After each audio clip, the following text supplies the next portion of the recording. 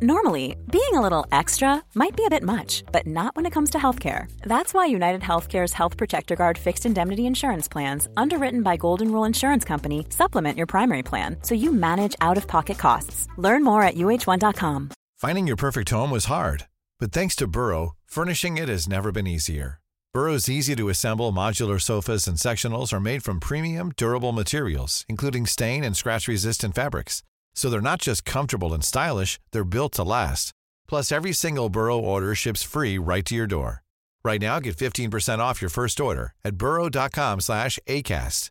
That's 15% off at burrow.com/ACAST. The Guardian.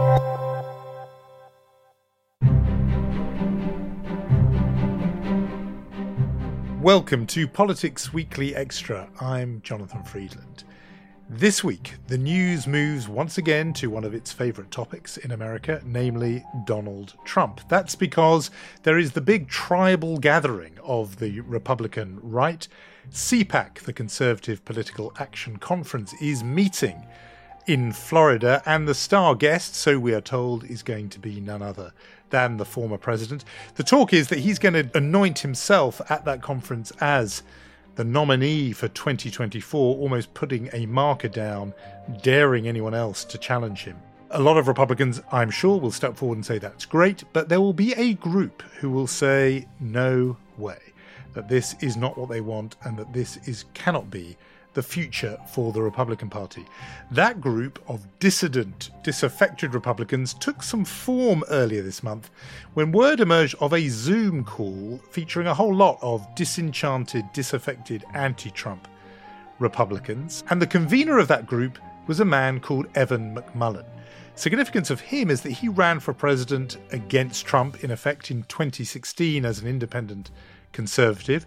He made quite a few waves back in 2016, partly because he did very well in his home state of Utah, getting 25% of the vote, which was, by the standards of most third-party candidates, really high.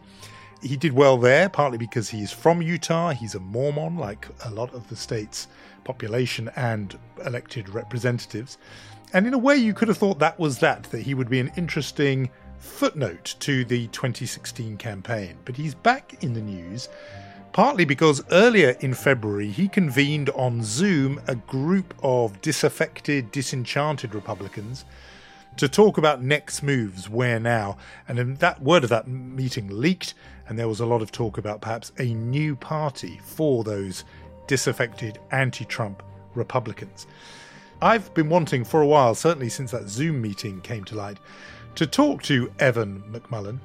And so we did that. And I began by asking him about his own backstory, because one of the intriguing things about Evan McMullin, besides the fact that he worked on Capitol Hill for a lot of senior Republicans, is that he was, in a previous life, an officer of the Central Intelligence Agency. My experience, it's a big organization, just like the U.S. military. It does various things, but my experience was working against terrorist organizations that wanted to destroy Western democracy, not only American democracy, but Western democracy, and also working against foreign dictators who abused their people and also challenged freedom in the West.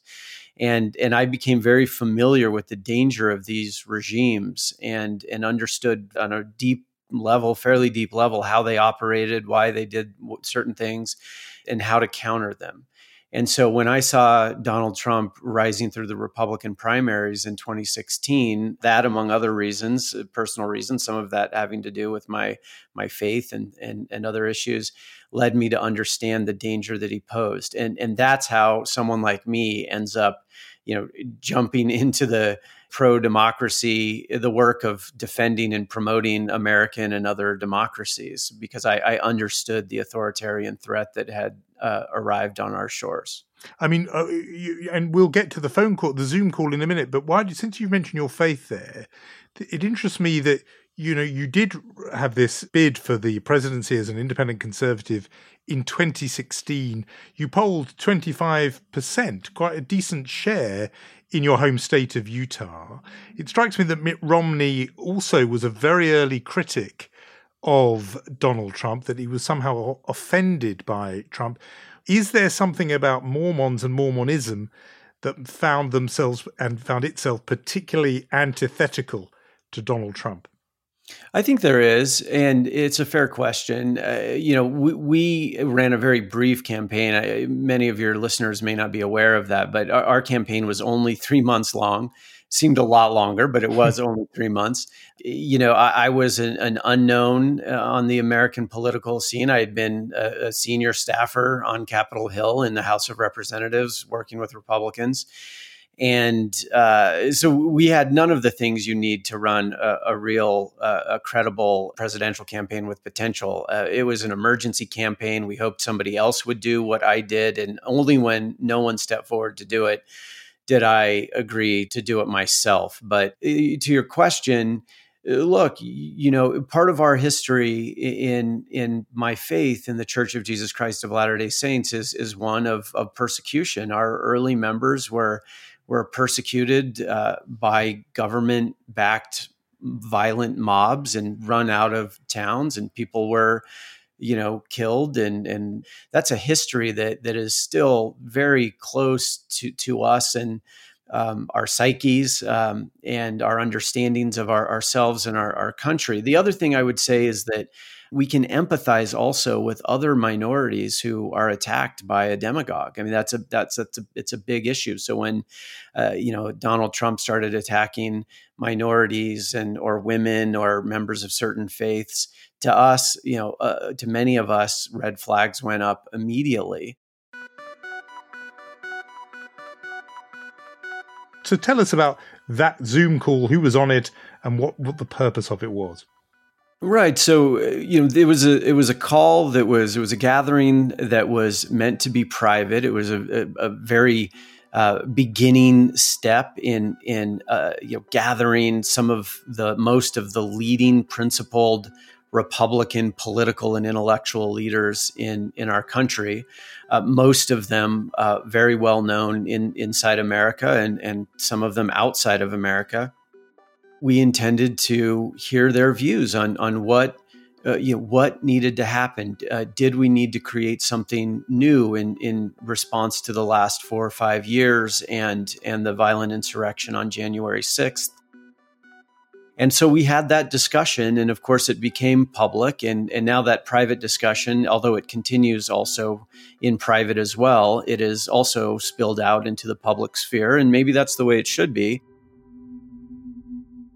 We continue to consider whether we should create something new, either a faction or an alliance inside the Republican Party, or perhaps one that operates more independently of the Republican Party.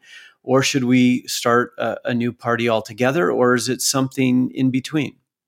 And you did have some big hitters there, former officials from the 2 Bush administrations, from the Reagan administration, people who'd been elected, even some former officials from the Trump administration. So these were sort of dissident Republicans appalled by the Trump presidency and particularly by the attempted insurrection on January the 6th. Just give us a sense of the arguments, as it were, for the 2 approaches that you've mentioned there. What is those who were making the case for forming a new party? What was the case they made?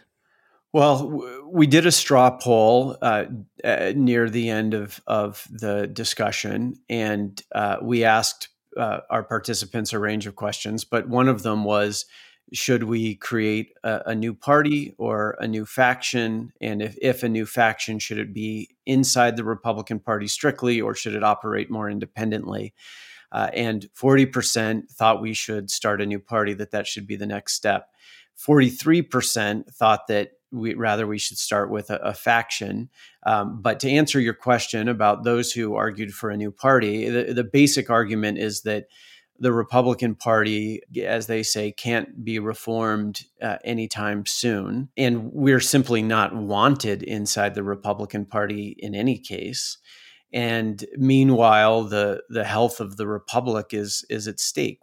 As long as we remain a 2-party system, or even if it were a 3-party system with 3 major parties or 2 major parties as it is now, we can't tolerate one of those parties being an anti-democracy party. And that's the Republican Party collectively is moving in that direction if it hasn't simply become that. And that's their argument. And set against them were those people who felt, look, the battle is not yet lost. Stay and fight. Do it from within, because in a two-party system, it's just historically been a dead end to try and form a third party. Better to fight for the Republican Party and win from within. Is that broadly a summary of what they were arguing? Yes. I mean, look, we have had third parties before. The Republican Party is itself, once was a third party, and you could say it's the most successful, quote unquote, third party in American history. Since then, it's been very difficult for third parties. We do have a very entrenched two-party system, which I would like to change, by the way. But for now, that entrenched system gives any party that really goes off the reservation and becomes a danger to the country, it gives any such party a chance to recover. Because these two major parties that we have, the Democratic Party and the Republican Party, they don't face existential threats, and which, by the way, leads to, enables extremism in both parties, if you ask me. Whereas if we were in a European parliamentary system and say there were multiple parties and parties faced the threat of complete defeat, that would create a scenario, I think, where we could probably more easily start a third party that would replace the Republican Party, but also B, the Republican Party would have more of an incentive not to go down the path it is currently going down. Will all senators now rise and raise their right hand? Do you solemnly swear that in all things appertaining to the trial of the impeachment of Donald John Trump, former President of the United States, now pending, you will do impartial justice according to the Constitution and laws, so help you God? The question, in a way, that comes to mind, given everything that's happened just in 2021, particularly with the events of January the 6th and the attempted insurrection, is why hasn't the split inside the Republican Party already happened? I mean, this is a fascinating debate you're having about now tactically, whether you're better outside or inside, but how come the Trump presidency, which, listeners to this podcast will know, rode roughshod really over the Constitution, over democratic norms. But even if you put that to one side, the actual attempted insurrection, a huge number, overwhelming number of Republicans voted to both oppose the certification of Joe Biden's election, but also to oppose his Donald Trump's impeachment. And then over in the Senate, just 7 Republican senators were so appalled by what he'd done that they voted to convict him of those charges. I'm just thinking, if even those events, which happened right under their noses in their workplace, didn't appall Republicans enough to break then in a way, isn't this kind of a lost cause? If it's not happened already, it's not going to happen. Of course, these things don't happen overnight. As much as someone like me might want them to, the reality is that not everyone approaches these issues and these events in the same way, and there's persuasion that needs to happen over time, and it's a fight. It's not easy, but that's just the way it is. Now, why this split doesn't happen also, you have those of us who desire a new direction for the party. Some of us think that, look, this is our party, and we're not going to just give it up to an anti-democracy movement that has taken it over. We're not, as long as this is a two-party system, this is our party. We're not giving it to you, and even if we're in the minority, we're going to continue to fight for it.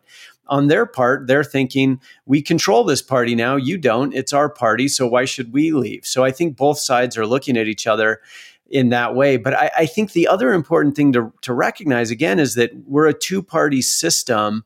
And I think if we were a multi-party system, I don't think this dynamic would exist. I think you would have seen a break already of them or of us, and then we would just compete directly on equal footing, and off we would go. It's less about sort of, for some of us, a religious or deep tribal connection to any party and not to the Republican Party. It's more just a recognition of, right now we're a two-party system. The Republican Party is a vehicle that is important for for leadership in the country as the Democratic Party is, and it's controlled by one group at one time, and hopefully by another group in another year, another month. And we're fighting for control of this particular vehicle, at least for now. Yeah. So that says to me that in the argument, Evan McMullen, that was going on within that Zoom call, you're in the camp that says stay within and fight for the ownership of the Republican Party rather than decamping and starting a whole new venture. I think I'm more persuaded by the idea that it's not an either or question, given the way our system works. I think you could envision a national faction, for example, that has its own brand and its own principles, its own policy positions, that supports good Republicans through elections, and that challenges and works to defeat those who are on the anti-democracy side of the party.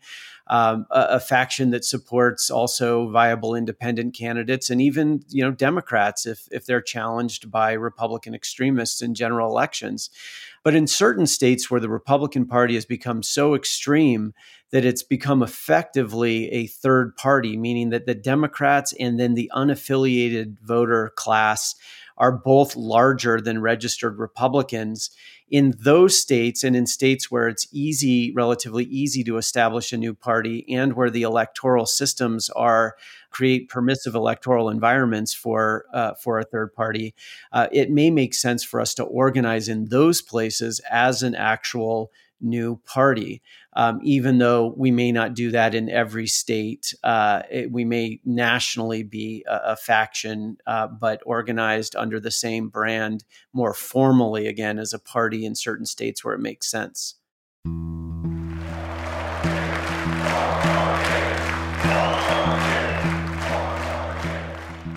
If the vast majority of Republican voters felt the way you do, that they were repelled by what Donald Trump represented, then they would simply demand that the people who represent them in the House or in the Senate or at governor level change course. The problem, surely, is that they are not appalled and not repelled by what they've seen. And therefore, those 43 Republican senators who backed Donald Trump, refused to convict him, Mitch McConnell, all the rest of them, they're basically taking their lead from 75 million Americans who, despite everything they'd seen, still voted for Donald Trump. Doesn't that mean that is the big problem here? That basically they're okay with the way Donald Trump behaved? It's not exactly that those people who are still supportive of Donald Trump's role in the party are on board with that kind of activity. I think many are, and I'll come to that in a second. But the other thing to understand is that Republicans are being overwhelmed with disinformation. Their political information space is an alternative reality that they've relied on for decades, and now more than ever, I would say in the past as well, but now more than ever, it is a sea of lies. And that is a serious challenge that we face. I think, if people, we need to bring people out of that disinformation bubble, help them understand truth and reality. And then I think many more would share a closer view of things to the one that I have, and that those who my colleagues, those who I work with, have. But I will acknowledge also that there is a segment, I think, of Republicans that I think believes that the country should be guided by a certain faith tradition, by, frankly, Christianity. That in some, I think there's for some a racial undertone to that, about whiteness.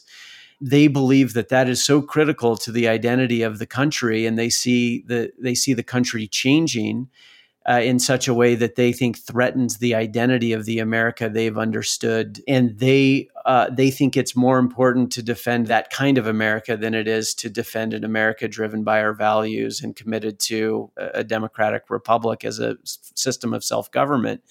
That's the most difficult segment, I think, for us to reach, and the most work needs to be done there. Just on that point about Sea of Lies and the alternative information universe, a lot of the people who continue to support Donald Trump inhabit, would your efforts be better directed, Evan McMullin, if you didn't form a political faction or party, but actually set about a new, TV network to oppose Newsmax and the One American News Network and Fox, which do live in a way in that alternative information bubble, rather than forming a new political group? Maybe you need to get on the air or have a news website that speaks to those conservatives with facts rather than lies. I think one challenge is that would very much be developmental work. And what I mean by that is that I don't think the audience is there right now to create, frankly, the profit incentive for traditional investors in something like that. So you would really need to find a group of philanthropists who were committed to, who saw the problem for what it is and committed to investing in such an enterprise for the good of the country. And I think they perhaps exist out there, but certainly I think that's an idea that has a lot of validity. Now, this week, Donald Trump is reported to be planning to address CPAC, the Conservative Political Action Conference, when it meets in Florida, to declare that he is the Republicans' presumptive nominee for 2024, almost like a Shakespearean king putting the crown on his own head. But that's his plan. If he goes ahead and says that, and indeed if he does continue to be the de facto leader of the Republican Party, do you think then that puts the onus on you and your colleagues to have your own, in effect, independent conservative, anti-Trump nominee in place to run against him in 2024? Not necessarily. I think if the Republicans nominate Donald Trump again, which I hope they don't, because I think there are other better leaders for the party and for the country. In a 2-year period, Donald Trump lost the House of Representatives twice. His party lost the House of Representatives twice, the Senate once, and the White House. I mean, it's a remarkable track record of electoral loss in a brief period of time. You're going to get tired of winning, he said. Do you remember that? Right, exactly. And he's convinced a lot of people that somehow they still, in all of those losses, have been winning, even though they don't control, any part of the two major branches, political branches of our federal government. And I think those of us who are working on some of the things that we've been discussing, we will ensure that loss happens once again. I think we would hope to see a unifying Democratic candidate. And we had that in the last cycle in Joe Biden. And obviously we have policy differences with him, but he was somebody who was committed to preserving the republic and ran a unifying campaign, even when it was difficult to do. At the presidential level, I think the most likely scenario is that if the Republicans nominate Trump again, we will work to help the Democrats nominate a unifying figure, whether it's Joe Biden or, if he decides it's not him, then whoever it is. See, I can really follow that logic, especially if it is Joe Biden, because, as you say, principled conservatives, as you would describe yourself, found it easy to fall in behind Joe Biden. But he'll be 82 then. I'm just thinking, anybody else? Tell me who among Democrats you could imagine people, self-described principled conservatives, Republicans, could fall in behind on the Democratic side, apart from Biden. Surely that was what made him almost a unique figure. It did make him a unique figure, but I would add that there are many Democrats who are capable of unifying the country. And look, I would encourage them as a part of the cross-partisan democracy coalition in America to continue to lead in a unifying way. And I think those of us who are disaffected Republicans, we acknowledge that, we don't really have great representation in the government right now. We have people like Mitt Romney and Adam Kinzinger in the House and others who represent us. But, we're a modest faction now, and we have modest representation. So we understand that if it takes another unifying Democrat to beat again an anti-democracy movement and candidate from the Republican side, that we again won't be perfectly represented in the White House, but at least we will preserve the republic. And that's what I think Republicans who don't yet understand us need to understand, and that is that we are committed first to the preservation of self-governance in America, and to the continued commitment to our founding values, namely that we are all created equal and free, and that we will put that above all else. Evan McMullin, Executive Director of Stand Up Republic, thanks so much for joining me for such an interesting conversation. Thank you. Thank you. And that is all from me for this week. Next week, as I take the odd week off here and there, you're in for a treat as my colleague Raphael Behr steps in behind the mic. So do make sure to listen into that. As always, I suggest you also listen back to Wednesday's episode of Politics Weekly, where Jessica Elgott breaks down the latest lockdown exit roadmap for England and looks ahead to next week's budget. And for anyone who hasn't yet heard it, our sister podcast Today in Focus produced a fantastic 5-part miniseries about the Freshwater Five, a group sentenced to, collectively, 104 years in jail for a crime they say they didn't commit. It's a genuine thriller, so make sure to listen. But for now, it's goodbye. The producer is Danielle Stevens. I'm Jonathan Freedland. Please stay safe, and thanks, as always, for listening. For more great podcasts from The Guardian, just go to theguardian.com/podcasts.